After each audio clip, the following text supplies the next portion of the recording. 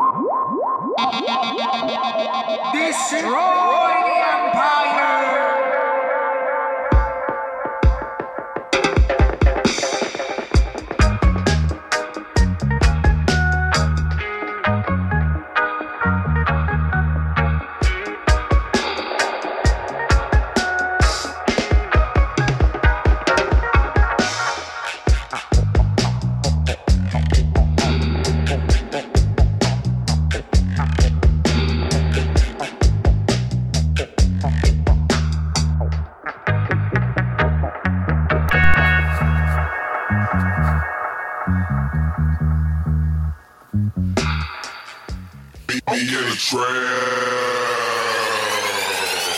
What is going on, Devil fans? Welcome back to the Trap Podcast. I am your host, Bill Botch, along with my buddy, Paddy Shambro. Paddy, how we doing, buddy? What's going on, Bill? How we doing? Doing all right? Doing good. It's Sunday, December 3rd at 7 p.m., and it's been about a week since we've last spoken, and there has been a lot that has gone on in the Devil's world. The Pickle isn't with us right now. I sent him an invite. He hasn't responded. God knows what he's doing. But maybe he'll just pop in the middle of the show, and that would be interesting. And he probably won't even know that he's on the show. That's what we're dealing with. There's been a lot that has gone on in the past 3 games since we last spoke, and you know, there's a couple different ways that we could approach this. We could start by doing it in chronological order, or we could assess the whole thing from a whole. And which would you prefer to do? It's such like, you know, the urge is to talk about Friday night, but I think we should do it in chronological order. I agree. I think we should do it in chronological order, and I feel like it'll set itself up correctly. So, the Islanders come to town. The Devils have an important game versus the Islanders. And we end up coming back from a 2-goal deficit to win that game, despite VTech getting pulled again. And Schmid came in and played really good in that game, and I thought that the Devils showed a lot of the 2022-23 team in that game by being able to they were never out of it. So they were able to come back and play. They had Brendan Smith playing on the 4th line, which I think everybody has really taking a liking to. I mean, off the top of your head, were you at that game? Yeah, I was. Okay. And what comes to mind when you're thinking about that game? Well, the first thing that comes to mind is that I successfully banished the Islanders fans from going on our ice. I know, and you heard the last episode where I didn't want to talk about it too much without you on here. So yeah. It was funny. So you posted the thing, and then it got over 1 million views. Yeah, it's crazy. It's crazy. I can't believe the Devils actually listened to some schmuck on Twitter. We give the Devils organization so much shit for not listening to its fans, and they actually came through and listened to us. Yeah, and they're only letting Devils fans on the ice now, and it's like, thank you. Like if they want to go on the ice, do it at your own building. Like, get the hell out of here. That was cool of them. That was cool of them to actually pay attention to what the fans wanted and pretty much initiate it right away. I heard so much groaning at the game. Like, I heard it multiple times from the Islanders fans just walking by them saying, like, yeah, they told us a week ago we can't go on the ice. That's so good. That was you're welcome. Yeah. That was me. You were paraded around on Devil fans' shoulders yes. that night. I was shaking hands. I was a Don. Yeah, you were. People were kissing the ring. This thing falling down. Yeah. All right. But the other thing that comes to mind, like, you know, the grit that they showed in coming back, you know, I was a miserable guy sitting in that arena for the first 2 periods. You know, I was like, that's like doomsday if they're getting tossed by the Islanders. But they came back. They showed a lot of, like you said, the 2022 Devils, and it was like, all right, Kira came in and played. We took down a decent team in the Islanders. Let's see how they do, and let's build off of this. And, you know, we thought we were building off of it going into Philadelphia.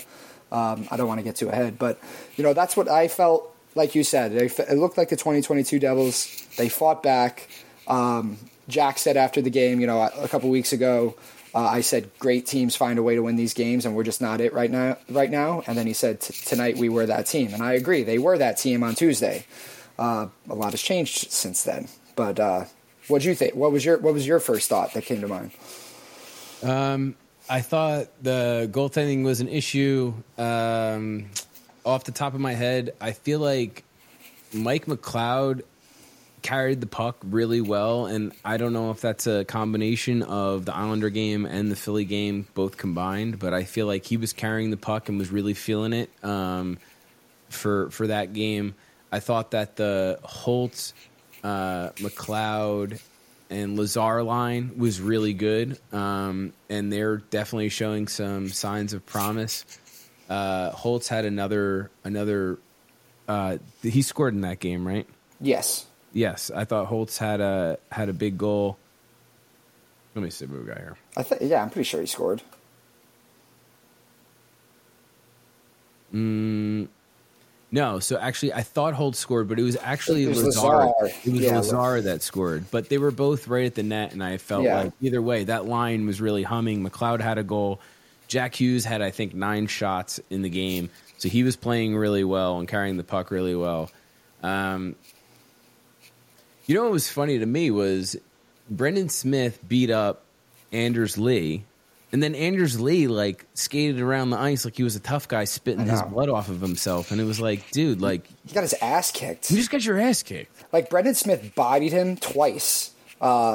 During that shift, laid him out, and then won the fight. Totally owned Anders Lee, and I was going nuts for Brendan Smith. I was on both feet, clapping, screaming for Brendan Smith. That was his best shift as a Devil, was throwing 2 hits and fighting Anders Lee. I was really happy to see that. It's kind of like a redemption arc for him. He's kind of thrived the last 2 weeks, I think, a week and a half. Yeah, no, totally. Devils fans aren't complaining about Brendan Smith the last week and a half, it's like, all right, most of the fan base is seeing that we have bigger issues than Brendan Smith, and I like him as a forward. I do. Who saw that coming? Not me.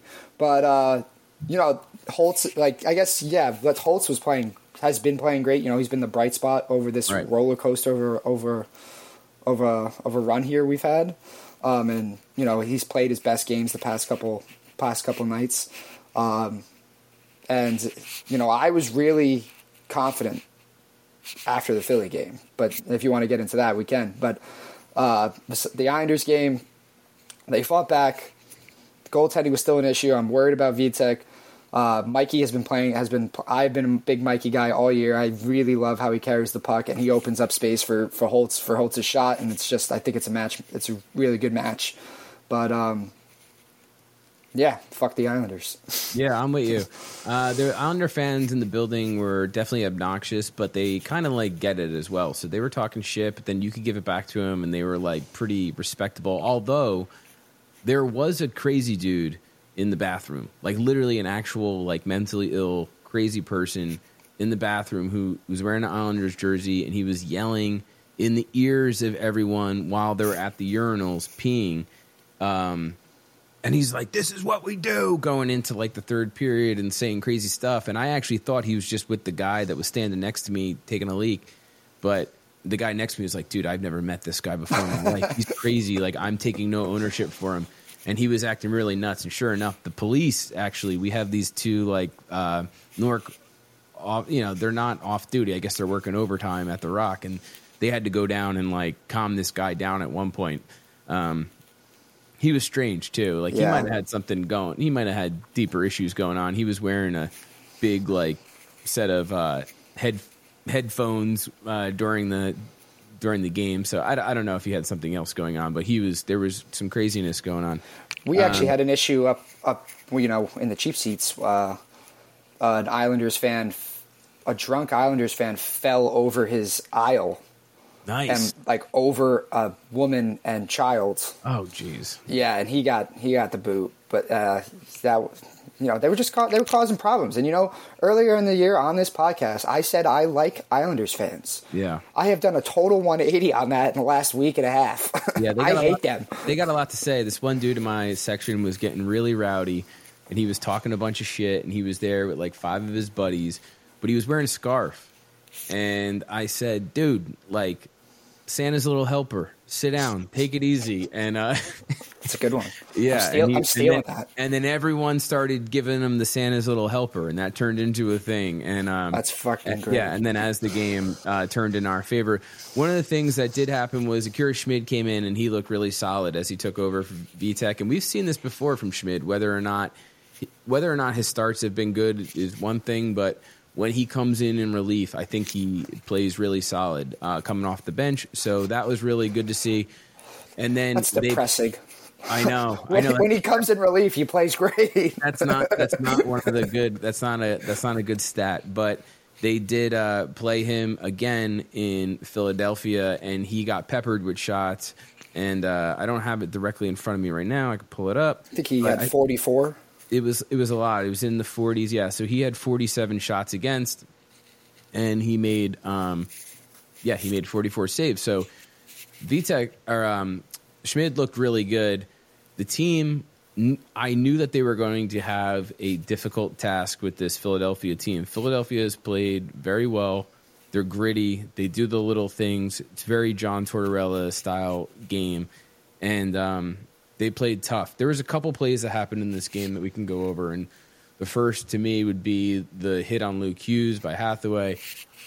Now, to me, it was a clean play. I didn't like it, obviously. You were at the game. Now, Yep. To me, like the way that I look at it is the linesman could have got him killed. And the linesman did not blow the whistle when they were supposed to.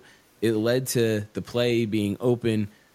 Luke Hughes left his guard down, which we've seen time and time again with NHL players. There's been, the physicality is not what it used to be like it was in the 90s and whatnot, but players have to still be responsible for defending themselves when they're on the ice and being aware when they're on the ice. We've seen this with Nico Hischier. We've seen this with multiple players. Hughes just was not ready to get bodied, and Hathaway honestly just like, if there's no whistle, he finished his check. Do I like it? No. Was it the length of the ice that the guy skated before he hit him? Yes. So there could have been maybe a boarding call or something like that, but either way, I thought that the Flyers and Tortorella had a legit beef when it came to the game misconduct, a 5-minute penalty, which I didn't think was warranted, but I didn't like the hit overall because the linesman put Luke Hughes in a really weird situation. So when he went into the boards, it looked really nasty. I definitely did not think he was going to be back in that game. But yeah, what are your thoughts on that situation? It was 100% the linesman's fault, and I thought the hit was clean as well. I think John Tortorella said it perfectly after the game. This league has turned into taking hitting out of the league, and young players today just don't know how to take hits. And it's a lot. He said it's a lost art for him, and I agree. Being able to take those big hits and defend yourself, like you said, I did not think it warranted a game misconduct. I thought a boarding penalty penalty was necessary, but it was, again, it was the linesman's fault. Like, you have to blow the whistle, dude. If it's going to be icing, you have to blow the whistle. If you're not, he finished the play. I'm sure John Tortorella had no issues with Hathaway after the game. He said, "Yeah, I want it." Probably said, "Finish your damn check." Exactly, It was probably exactly what he said. I did not expect Luke to be back. I thought that was a serious injury. I will also say Philadelphia is a great place to go see a hockey game. The arena is fantastic. All of their food concessions are open. I will say that. It's a really novel concept. Big time. Is that the first arena that you've been to this year where the food concessions are open? No, because I did go to San Jose earlier in the year. So really novel concept, I know. But no, it was great. I loved it down there. Xfinity Live is fun. I ran into Brat Pack. We got a little bit of a "Let's Go Devils" chant started in the parking lot after the game. It was fun. There was a lot of Devils fans there. A lot of Devils fans trying to get the "Let's Go Devils" chant started. I don't know if we're able to get it heard on TV, but the woos were loud and proud after goals. There was a lot of Devils fans down there, and I encourage you all to make the trip. I know Philadelphia has this reputation, but it's as long as you are not a jackass, you're going to be fine. Yeah, man. I mean, I know there's like that. The Philadelphia has this like crazy reputation where you're going to go there and you're going to, you're going to have 50 people like jump you while you're trying to use the bathroom or something like that. Strangers all beating you up at the same time. Like, I think there's a lot of myth that goes into that. Don't get me wrong. I wouldn't go to an Eagles game in a Giants jersey and act like an asshole. But yeah, that's cool. And you saw last year the Rangers fans kind of took over the Wells Fargo Center, and it was really it really rubbed Philadelphia, the city of Philadelphia, the wrong way. There was like a lot of press about that, but I thought that Luke Hughes was going to be out for a significant amount of time after watching him going to the boards. It was pretty nasty. Siegenthaler got in there and tried to step up for him, but this is. But he didn't. No, this is a pretty consistent non-retaliation response from the Devils team, and I mean we've kind of beat this to we've talked about this over and over again. At some point, they're going to need to add some toughness, or you're going to need somebody that's going to need to step up. One of the plays that I thought was really strange in the game was Nico Hischier falling on his face in front of the net with pretty much out anybody really touching him or driving him to the ice, and not bracing himself in a real I don't know if you've ever watched The Naked Gun, but Nordberg, O.J. Simpson's character in that, it was a very Nordberg type move where he just fell directly on his head and almost knocked himself out. So I thought, you see guys that have concussion symptoms and then they go and they take a pretty light hit, or they have any kind of impact regarding their head, and then those symptoms act right back up, and it's very easy to get concussed after you're dealing with a prior concussion. I thought for sure he came out and he took a shift, then he went back into the dressing room, and I thought for sure he was going to be. He's got something going on, and he was going to have an upper body injury. We weren't going to know about it for a couple days, but he got right back out there and got back on his horse and was able to finish this game up, which the Devils ended up giving up 2 goals in the third period, which was a little heart-wrenching because we outplayed them. I thought we outplayed them, or we probably outplayed them, let's say 60-40% chance of winning the game, in my opinion. And then obviously overtime comes, and once overtime comes, there's very few teams that could roll with us as far as talent and speed. So I think that overtime 3-on-3 lends itself to the Devils. And sure enough, Nico, Luke, and Jack on the ice at the same time. They're able to get the puck. Nico passes it up to Jack, and Jack is able to it's a really underrated pass, in my opinion, that he makes over to Luke right into his wheelhouse, and Luke is able to finish. He gives him the bow, and I'm sure that was an exciting moment to be there in Philadelphia. Oh, it was very exciting. I went with my brother and 2 of my close friends. As overtime started, my brother Sean, he was like, I got to go to the bathroom. I was like, dude, do not go to the bathroom. Like, do you know anything? We go to all these Devils games. Right. You should know that they are elite in overtime. Like, do not go to the bathroom. He's like, I got to do it. And he goes, and they scored, what was it, 18 seconds into the 18 seconds? Exactly. It was fun to be in there in that moment. A slightly respectable excitement from me. I didn't want to be a jackass in Philadelphia, but I was getting pretty after it. after that, my brother comes running down the stairs. I fucking missed it. And it's like, yeah, I know you missed it. I told you were going to miss it. But it was fun.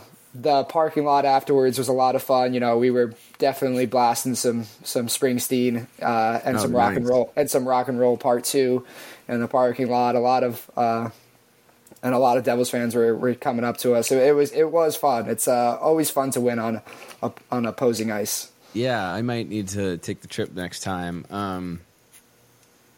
It's funny. My dad has this like innate ability to pick the worst times to go take a leak. And he went to the bathroom when David Tyree caught the helmet catch in the Super Bowl. Oh, my God. That's the worst one I've ever heard. You can't even make that up. But one of the plays that happened in this game that stood out to me was the Brendan Smith play in the third period. And for this, we're gonna create a little. It's gonna be a little spin-off that we're gonna do as part of the Trap podcast that we'll bring up when we see this. But we're gonna call this People's Court.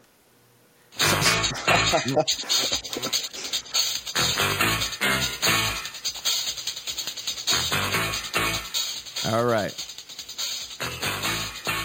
In the first episode of People's Court, we are going to talk about Brendan Smith getting a 2-game suspension. Konechny comes over to Brendan Smith as he's getting off the ice and clearly gives him a cross-check to the kidneys, to the side, to the ribs, whatever you want to call it. That was a penalty. They fined Konechny after the game. They did not give him a penalty during the game, but they fined him after the game $5,000. They gave Brendan Smith a penalty. This is at the end of a divisional game. They gave him the penalty. They did not see the Konechny penalty. And if you look at the replay, the ref is looking right down the ice at them. Explain this to me. How the fuck does Brendan Smith get a 2-game suspension when Jacob Trouba literally Johnny Appleseeded somebody's head, two-handed him a week prior and got a $5,000 fine? Explain this to me. I don't care that, people are looking at the Trouba high stick and are saying, well, maybe he didn't mean to do it because he was, off balance and he took a swing at him trying to regain his balance. That doesn't matter when you're talking about a high stick. If someone gets their stick in someone's face, even if it's unintentional, that doesn't mean that the play didn't happen. That doesn't mean that it's not a penalty. So it looked to me like, and it was Trent Fredericks, I believe, right? Yeah. Frederick. Yeah, and like he's such a guy that could get under somebody's skin and is like borderline dirty player and an annoying player. And to see Trouba two-hand him in the side of the head, it had very real Donald Brashear, Marty McSorley vibes to it. And that play in defense of Trouba, that play was clearly intentional. So whether or not this play with Trouba was intentional or not, it's just something that can't happen in the NHL. And when the NHL players' safety comes out and they try to, talk about the players' safety is our number one regard and this and that, it's such bullshit if you're not going to suspend players for two-handing other players in the head with their stick and not being in control of their stick. I don't want to hear anything from you. And I thought that to give Brendan Smith a 2-game suspension for slashing someone in the arm compared to slashing somebody in the head was total BS, and I had to at least bring that up.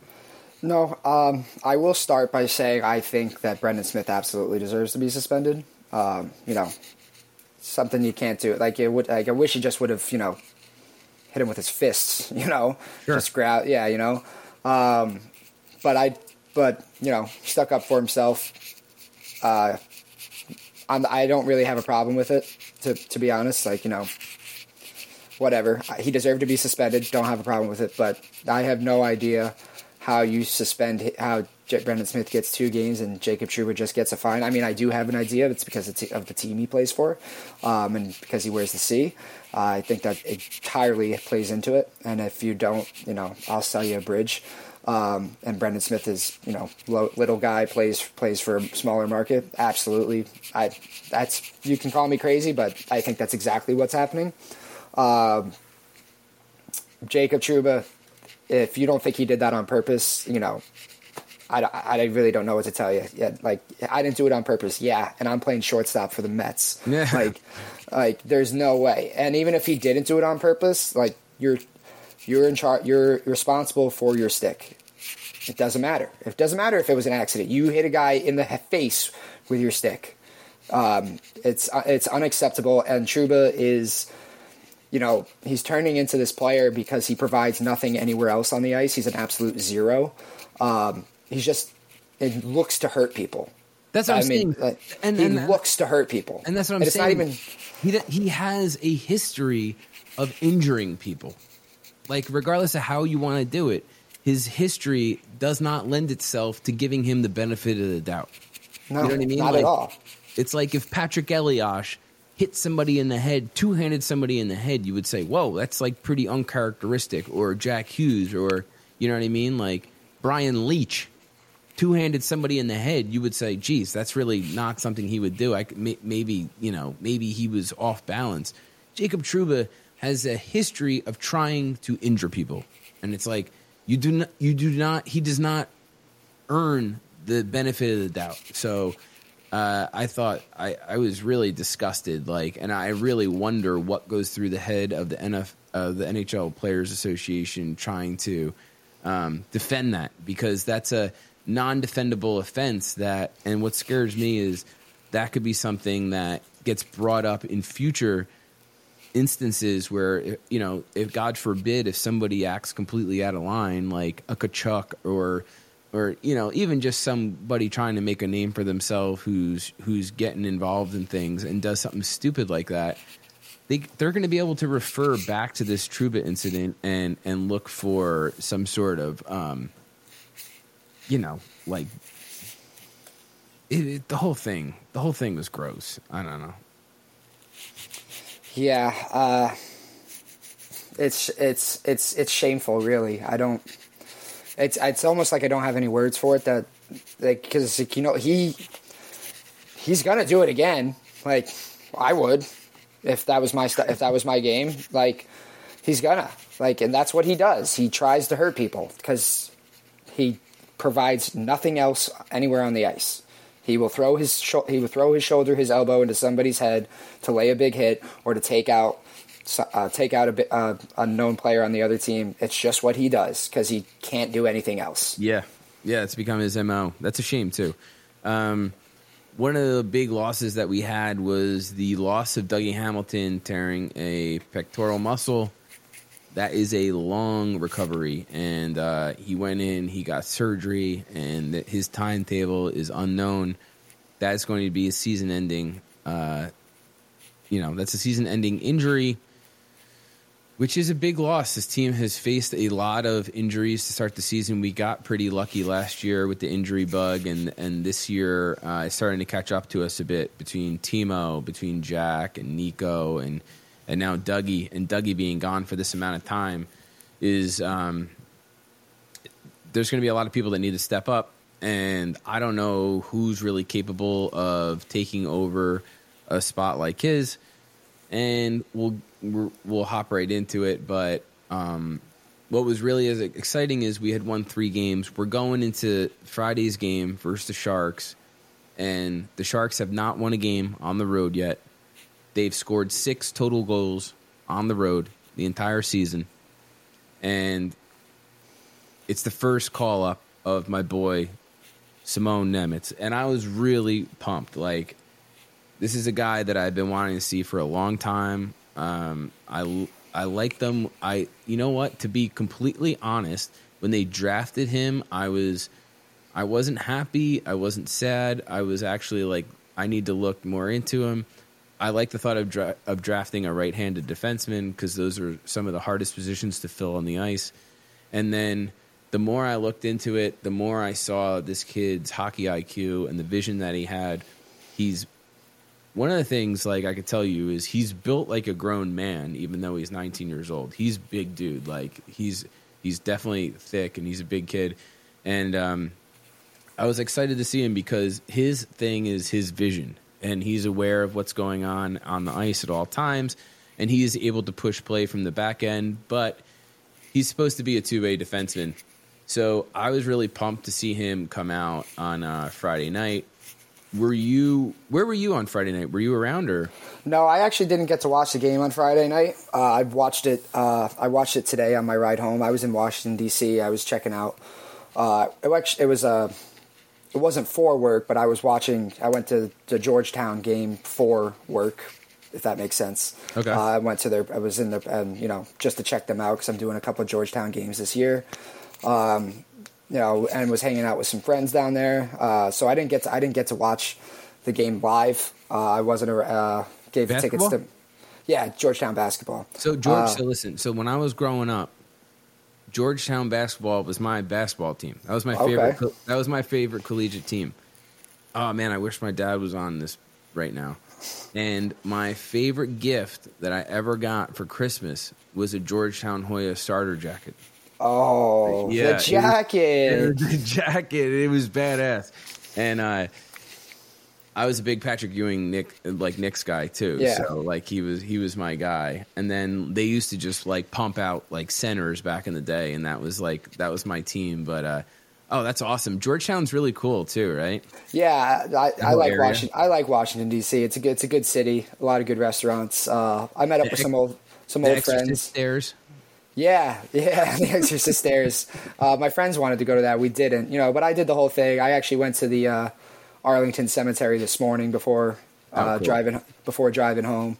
So it was a good trip. But I was at the Georgetown game, and like hanging out with friends, and wasn't thinking about the Devils because I was like, they're playing the fucking Sharks. Like, I know. Whatever. They should take care of business. And then like I look at my phone. I was like, we lost to the goddamn Sharks. It's like panic mode is now in session. Yeah, it was so bad. So I went up. I brought Nina and Bo, and we got seats right down on the glass for the warm ups. And Nemec came out and did his first lap, and he had like the fucking shittiest grin on his face. He was so happy. You could tell it.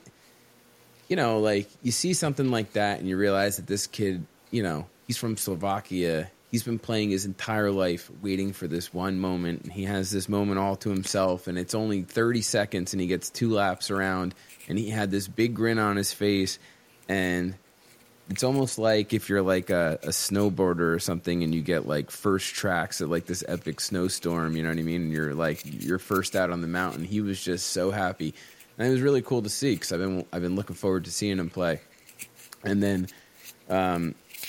But sure enough, his first shift, he gets caught out of position, covers the wrong guy, and leaves the guy back door, and they end up scoring on him. I'm like, oh, geez, like this is the kid's literally his first shift. He gives up a goal. So I was like, oh, my God. But not for nothing, the rest of the game, he played really good. He had one more defensive lapse, but besides that, he was a monster. He was one of our better players on the entire ice, and he played 22 and a half minutes, and he had 2 assists. He had 12 shot attempts. I love it. That's crazy. I love it. And then when he was on the ice, there was a plus 30 shot differential when he was on the ice. That's crazy. That's those aren't shot attempts. Those are actual shots. That's Niedermeyer-esque. That's crazy. It was intense. And he had a couple really good scoring opportunities. And with Dougie gone, now he's quarterbacking power play too. But he made a couple passes. One pass, he was down in the corner in the offensive zone, down below like the right dot, and he passed it diagonally across everybody in the entire ice to the point on the left side for a shot. And it was just like, how anyone could have seen that, to me, I was like, that's insane. But he has just great vision on the ice, and he looks like he's going to be good. He could skate well. I think he's going to make some defensive gaffes, no doubt about it. But, Schmid let up 5 goals on 17 shots. Yeah, I mean, back to the, just want to tally off of the Nemec stuff. Like, looked great. I watched the game today. He's here to stay. He's not going anywhere. I'm really excited for him. You can't get too mad at the defensive lapse yet. They're expected. First NHL game. He's 19 years old. That's going to happen. What the great thing is, we all saw the potential there, and the thought of having Luke Hughes and this kid in the coming years is just ridiculous, and I'm really excited for it.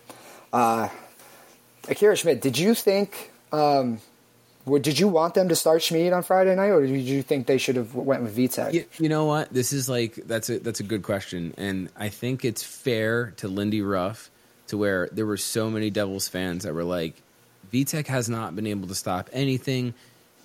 Schmid had come in and relieved Vanacek in the Islander game and looked really sharp, and then he played in the Flyer game. He looked really sharp, but he'd seen a lot of rubber and played quite a bit. I was surprised to see that Schmid was going to play. At the same time, I wouldn't have been the guy that would have complained if Schmid didn't play, but there's a lot of people that were like, let's ride him out while he's hot. And I would have completely understood that. But you don't often see a goalie playing a back-to-back. You know what I mean? I don't think it's that big of a deal. He's probably never done that, though, ever. I think he should be able to come in and play. But my God, he couldn't stop anything. It was bad. And real quick, you brought up Luke Hughes, and at one point Luke Hughes and Nemec played on a pairing together, and it was really cool to see. And I just want to give a shout out to Luke Hughes because I gave him some shit for sure coming into the season, and I wanted to let it be known that you can't pull this Michigan, I'm all over the ice, I'm able to do whatever I want to do, and in the NHL and get away with it and make those stupid passes across your own blue line and behind the back passes and this and that.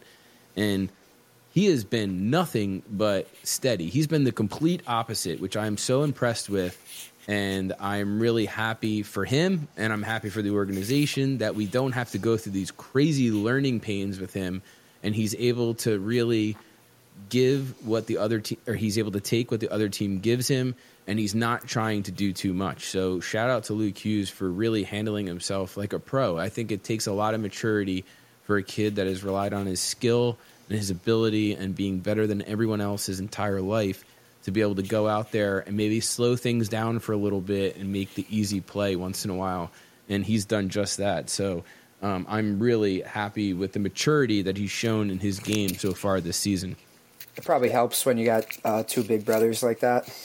Sure. With your maturity in the NHL. But what's weird is we kind of even saw a little bit of it in the Carolina series where he tried to maybe do a little too much or whatever. I mean, it's in his DNA. That's what makes him great, is that he has the ability to think outside the box and do some difficult things that no one would think to do. So it's hard to I could see how it would be very hard for a player who relies on thinking outside of the box and doing some stuff that people would never think that you would do, and has gotten him to where he is today, and then maybe trying to repress some of that and just playing it simple and picking and choosing your spots like a counter puncher would. So I was really impressed. I've been really impressed with his game over the first 20 games of the season.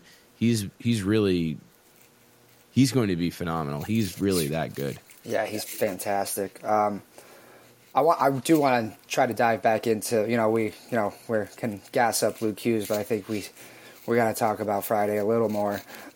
Yeah. I'll credit the, I'm going to credit the Uncle Puckers guys. I was listening to them because I actually thought they should ride the hot hand and go with Akira. I was like, yeah, I think that's the right move. The Uncle Puckers guys said on their recent episode, it just reeked of desperation. How can you just decide he played one decent game against Philadelphia and now he's just the guy? And I totally agree with that statement now. And they're right. It did reek of desperation. It's they're forced. I felt like they were forcing now that I can look back on it, I feel like they were forcing a round peg into a square hole. Just like this is our guy. Even though he really didn't play that well in Philadelphia, but because he had a decent game, we're just gonna trot him back out there after stopping 44 shots 24 hours earlier. It's I know it's armchair quarterback, but he's probably never done that before in his entire professional life. Probably even back to juniors, he probably never did that. Well, go back to back. You know what like strikes me strange is like if Lindy was so high on Vanacek for so long to where he didn't want to really give Schmid the starts.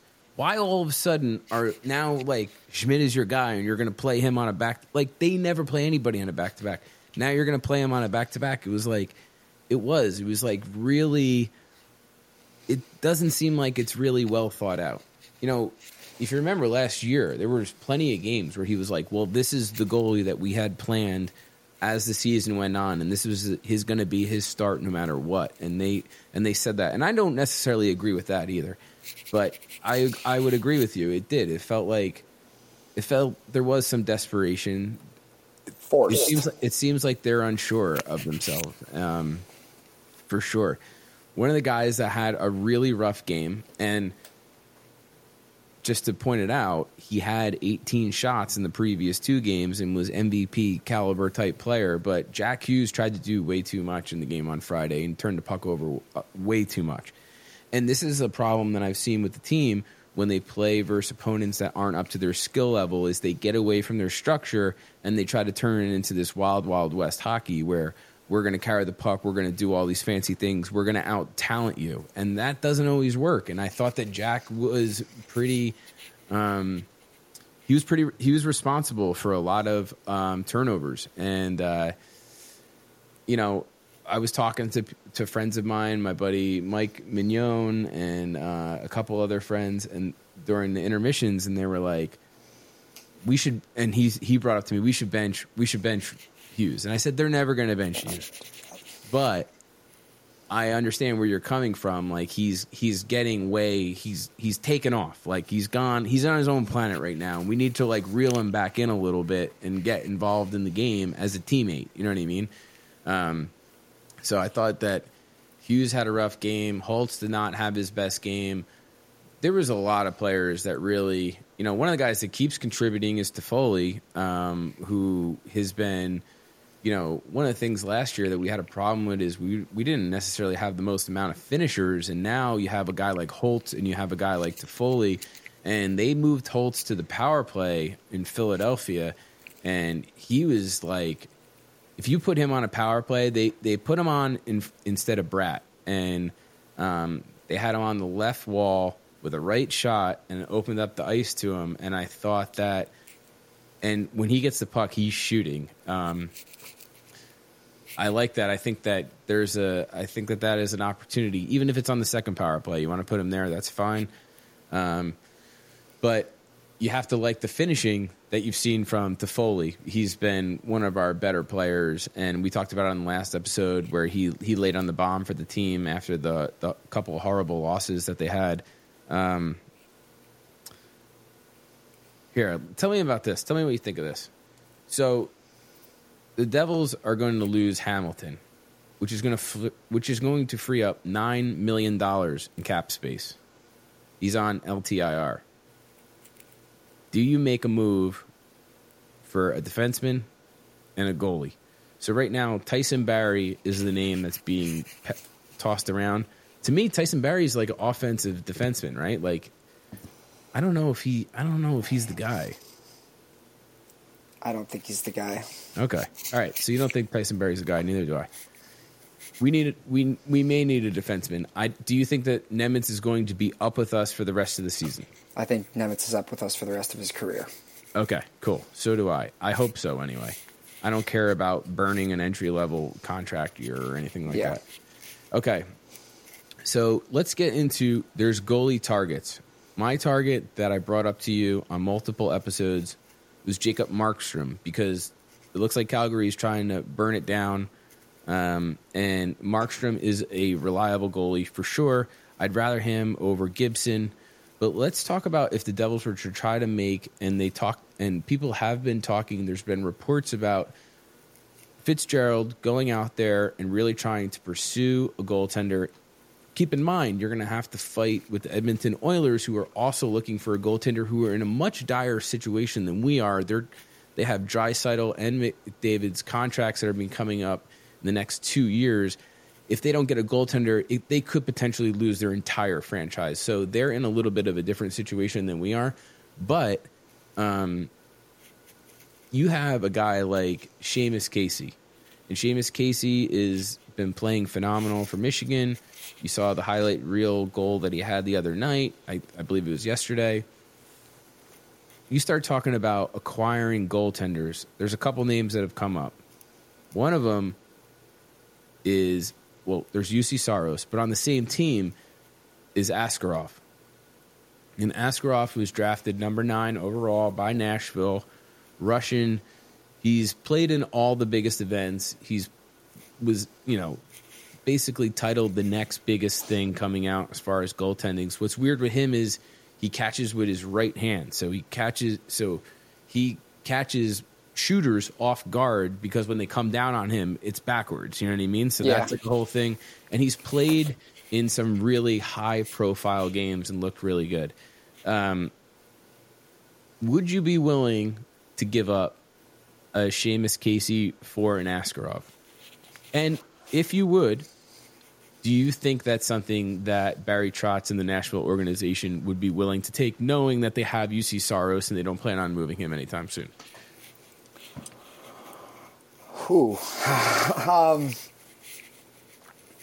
I think I'm getting a little nervous. I don't want to say the season is gone, but I'm getting a little nervous that we're reaching a point where we could move an asset, a lot of assets for a goalie or a defenseman or both, and still end up missing the playoffs. Right. And then it's like we just gave up a lot for nothing. Yep. So I'm getting a little nervous about that, but the time is now. They have to do something before this big road trip out west. I think I would, because quite honestly, there aren't a lot of other options. If Fitzgerald were to believe that Askarov is the guy, I'd be willing to trade Seamus Casey, knowing how deep we are defensively. Not right now, but in the future. I would do it. I think that Nashville might ask for a little bit more than just Seamus Casey. I agree. So you're looking at Seamus Casey. I would think they'd have to do another player and a draft pick. Is that too crazy? I think that's what they would ask for. Yeah, so I had talked about it with my brother, the Big Tickle, and my dad, and a couple other people. I think that, to be honest, there's not that much room for Casey on our roster. Playing on the right-hand side, Dougie's going to come back in a year. You're going to have Nemec. You're going to have Marino. I mean, it's the highest position that he could play is the third pairing right-hand D spot. He's very talented, which is great because it lends itself to us as far as a trade chip goes. So that's great. So originally I had thought to myself, they would probably want more than Casey. So they would probably want Casey and let's say you gave him a second rounder or something like that. Then I thought to myself, and people are not going to like this, but hear me out. Would you give up Dawson Mercer for Askarov? Before you immediately say no, and before all the people that are listening to this immediately say no, think about it. Dawson Mercer is going to be up for a contract. He's going to want $6 million, let's say, $5.5 million, let's say. He's playing wing. It's like you're going to have a franchise goalie compared to a third line or second line winger. I brought up trading Dawson Mercer earlier on this podcast. I think not that I necessarily want it to happen, because I do love Dawson Mercer, but the more I think about it, the more it makes sense. I honestly feel like Fitzy will move on from him anyway, because I don't think he's going to pay him $6 million. Right. I don't. Somebody else will. I don't think Fitzy will. So why not? Why not? If it sucks, means, this is the world of hockey. Yeah, if it means getting a goaltender that's going to be your franchise goalie, you know what I mean? Like, yeah. And has the reputation and has played in the big games and shown you everything that you've seen out of the greatest goaltenders that are in the league right now. It is a big risk because the goaltending position is such an enigma. And one day a goalie's the best goalie on the planet, and then the next day they're ranked 45th in the league. You know what I mean? So it is like there's nobody out there that can tell me with a straight face that they know exactly what a goalie's going to do, or this goalie is, can understand what makes a goalie great and what doesn't. You know what I mean? But we are getting to a point, and if Askarov is out there, which I hope that would be, to me, is the best case scenario, because he's probably 22 right now. And goalies typically come into the league around 24 years old. If he's as good as we think he is, he could probably play at 23. You could have a Schmid and Askarov tandem, and I would feel pretty comfortable with that, to be honest with you. I'm saying even going into next year. But, and a couple of the other names that were brought around. So I like Markstrom. I would make a trade for Askarov if that was an opportunity. People have been bringing up Jake Allen. I'm not really into Jake Allen. Jake Allen is playing okay this year. I get it. It's not that big of a – it's not – to me, it's just not that big of a increase in the position. So whatever you'd be giving up, I feel like you'd almost be giving away. I think Dawson Mercer and Seamus Casey is a small price to pay for a potentially franchise goalie. Now, not sitting here crowning Askarov as the savior, right, but I'm willing to take the chance. Yeah, I don't even know if I would trade them both together, but I might be able to use two of those players and then put together pieces around them that would be intriguing to Nashville. Yeah. That's just been. The Devils have a road trip coming up right now. They need to start winning games, otherwise this season could get away from them really quickly. And you're right. You don't want to start chasing this season and giving away assets and mortgaging the future, trying to save this existing season. I feel like the San Jose loss was it really hit. It really hit. Like, you could have had 4 in a row. You could have felt good going on the road. There is something about going on the road where the team bonds a little bit better, and these, and they just blew it. And it was like, it was a horrible performance. And they actually didn't play so bad. They had a couple defensive breakdowns, but they weren't able to finish. And it was just, the Boo Birds were out. There was Fire Lindy going on. There was all kinds of stuff going on. And I feel like me and you want to be mad, but from our conversation, it's just depressing. It's just I'm I think, yeah, it's just I think we're both just disappointed with the season. I feel like I should be going on a tirade because they lost to the Sharks, and I'm just they just squandered such a good opportunity to have 4 wins in a row and hit this road trip feeling good about themselves. And now it's okay, things starting to get really, really, really real if they keep playing like this on this Western road trip. They're going to put themselves in a situation they can't get out of, and it's only December. You look at I'm looking at the stats here. San Jose had 31 block shots compared to 10 block shots versus the Devils. And I get it, majority of the play was played in the San Jose's, defensive zone. But my God, at some point, they need a save. They need just a save at some point. Save. You know what I mean? They haven't gotten a save all season, and it's really catching up to them. Oh. So this week they go on their Western Canada road trip, and we got a couple of late games. I hope you guys are going to be up for them. Make sure you get your siestas in during the day on Tuesday and Thursday, because you're going to have a 10 p.m. matchup versus Vancouver, who is really hot this season. You look at Quinn Hughes, who probably is the front runner for Norris Trophy at this point. And then they have a 10:30 start for Seattle on Thursday. And that's pretty late, like 10:30 game. Yeah. What's cool is 2 of the games are this weekend. One of them is in Calgary on Saturday at 4 p.m., and then the second is in Edmonton at 4 p.m. Calgary, like I said, is unloading pieces and trying to figure out what their next step in their future is. But Edmonton has changed their coaching. They've made coaching changes, and they have not given up on this season at all yet, and they can't do that with Draisaitl and McDavid in the lineup. They have too much talent. They know what they're capable of. They're going to want this game. They need this game even more than we do. Matinee at home in Edmonton. The Devils need to come out fast for that game. And then they come home and they play the Bruins. And it's like, that doesn't get any easier either. So, I don't know. We had a couple layups with Columbus and San Jose, and we just kind of gave them away. And one of the things I talked about was if the Devils were going to play the way they did versus Pittsburgh, and they're going to show a lot of heart, come from behind the way they did versus the Islanders, that's great.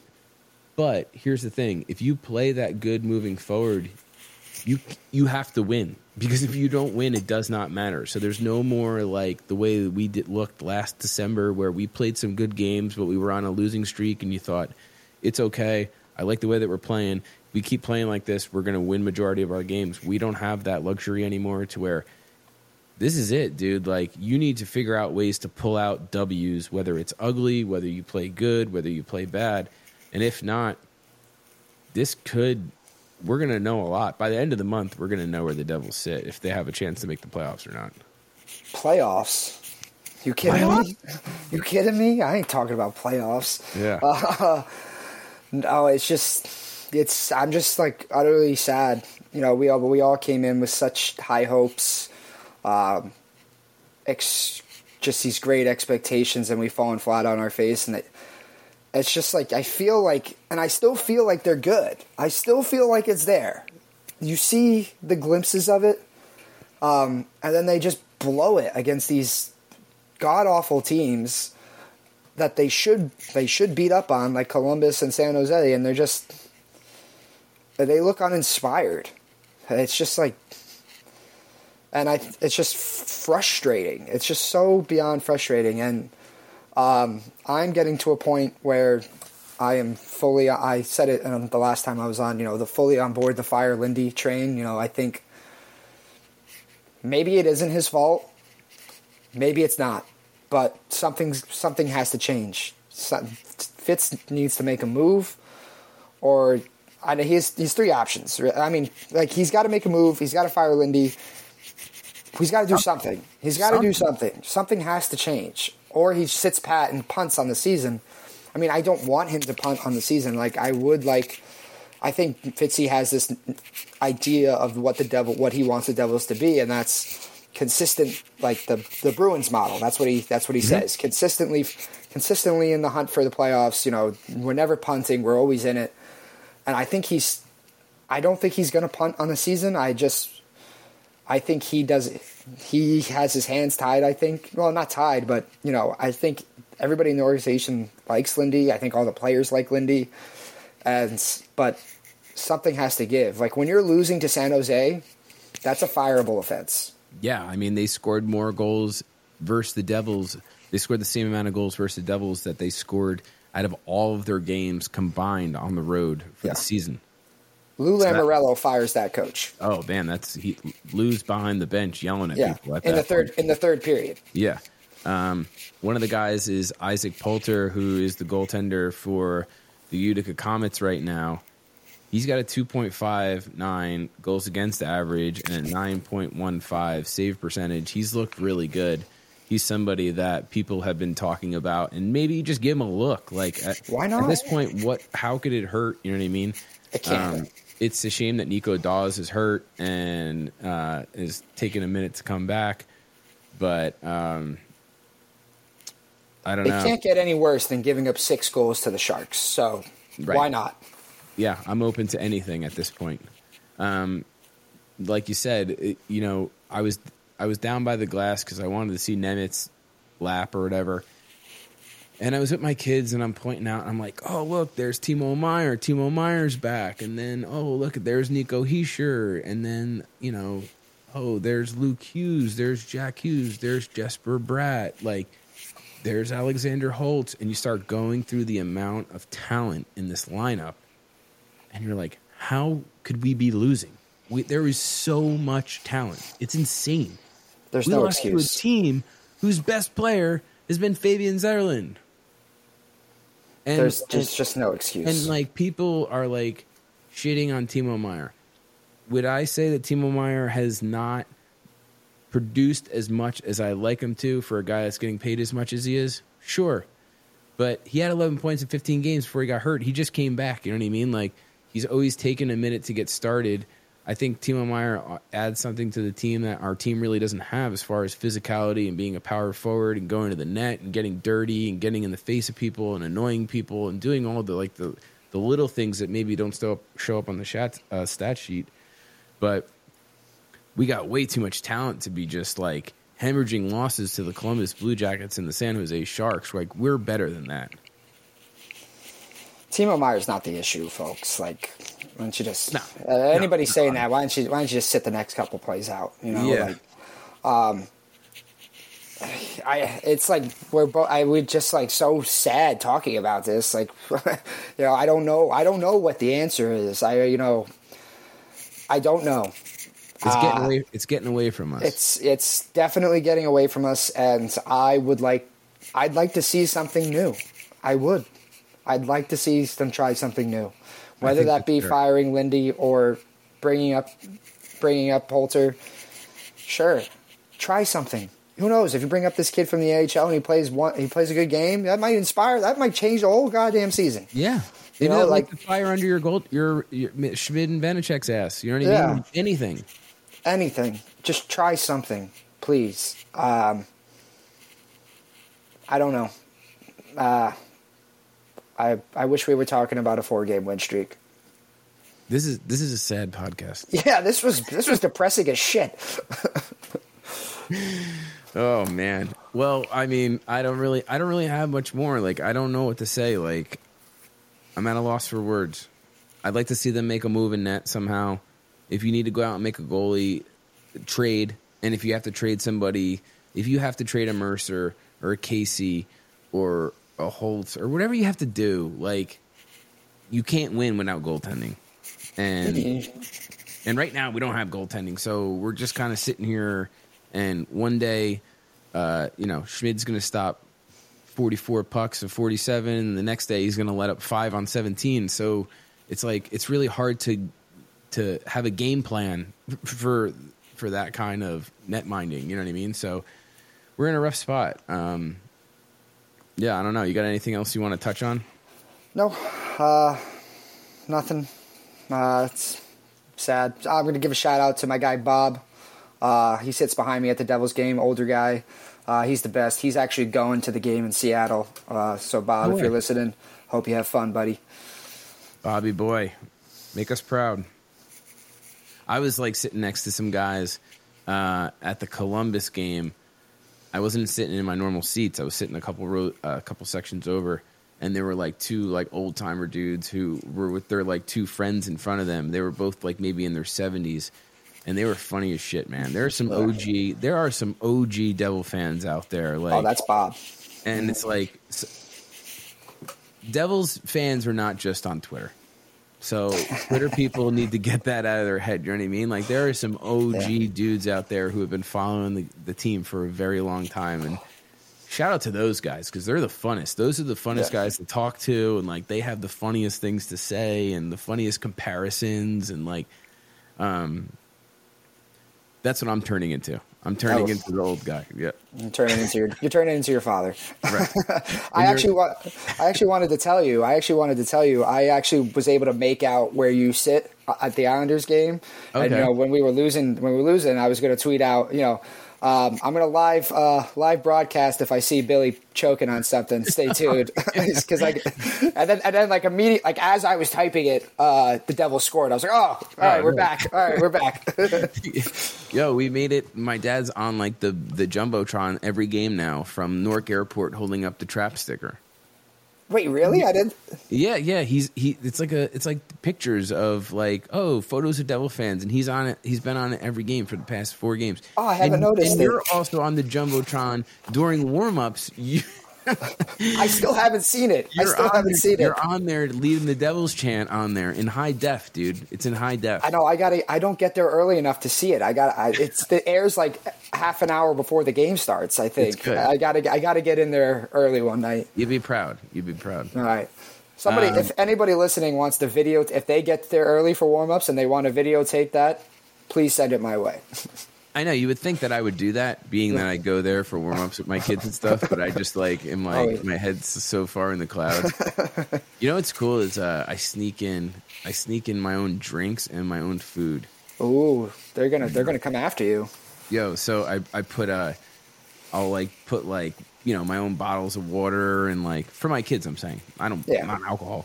Yeah, and then I sneak in different beverages. Yeah, some Swedish fish and like some Starburst and stuff like that. And then there's like 500 Starburst wrappers on the ground underneath our seat. That's fun. No home games this week. So, but I don't know. Maybe if you're around this weekend, where are you going? What do you got planned for this weekend coming up? Oh, I'm off. Actually, no, I'm not. I am off, but I'm actually going to Army Navy this weekend. Oh, cool. Yeah. Nice. Go Army v Navy. Sick. Nice. Well, we'll probably do a podcast maybe Wednesday or Friday after the games. Like, sound good? You got it. Nice, Paddy. Thanks for hopping on, dude. I hope everybody had a great weekend. The Giants didn't lose this weekend, so that was good. And you've been listening to the Trap Podcast. My name is Bill Botch. Make sure you subscribe, share, like, all that good jazz, and we will talk soon. Peace. See you guys.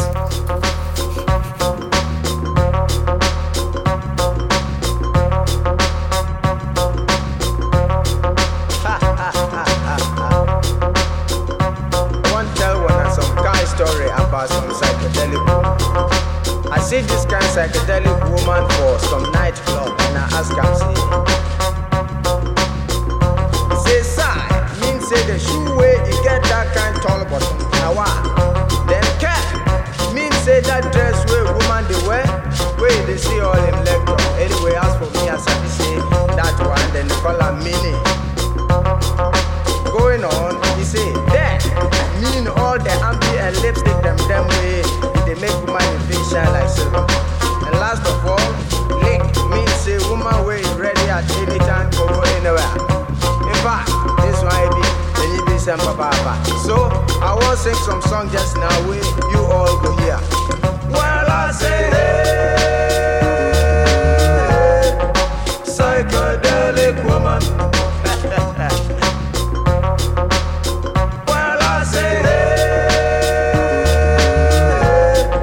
Psychedelic woman. La la la la, shabba la la la la la la la la. Aha. It go for deep toe ho, it go for polo ho, it go for lido ho, silver cup the inside. Well, I say hey. Psychedelic woman. La la la la, shabba la la la la la la la la. Now listen to me. Well, I say psychedelic woman. Psychedelic woman, psychedelic woman, you're wonderful, yeah. Shabba la la la la la la.